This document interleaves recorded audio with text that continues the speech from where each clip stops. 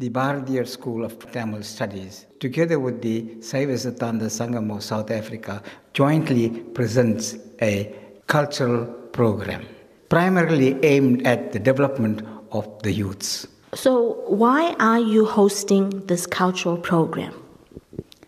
Rachel, we are fully aware of the fact that music, theatre and literature form the tripod of our Indian culture. But we may not be aware that all our children, especially our youth, are not conscientized to appreciate the aesthetic values of our culture, such as singing, dancing, acting, public speaking, playing musical instruments, to mention a few. The need to empower our children culturally is important, while our value-based heritage language is equally essential. What needs to be done is to pool our resources to rear a new breed of culture-conscious youths.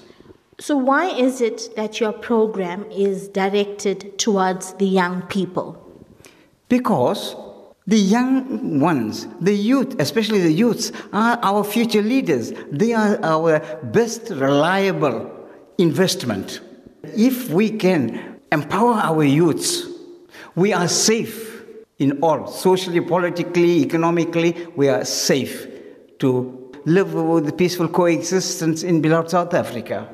So how will this program that you are hosting on Sunday help develop the youth culturally? So in order to give every child an opportunity and tap its talents, the Cultural Awareness Day will be held. The intention is to create an audience to put on stage children who wish to display their talents and be empowered culturally. There are many children who are not aware of the talents they possess. On that day, the children will be given 2 hours of free access to the stage.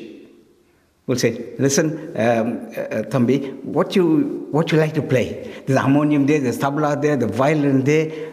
If you want, you can sing. If you want to act, like Sivaji, you can imitate them. Or you can say, public speaking, you can do that. What you like to do? That little boy will never want to be behind a mic. If you give him the opportunity, if he says even one line, Yange and the vanilla, and say, Vanakam, if 500 people clap hand for him and applaud him, now he will feel that he is important.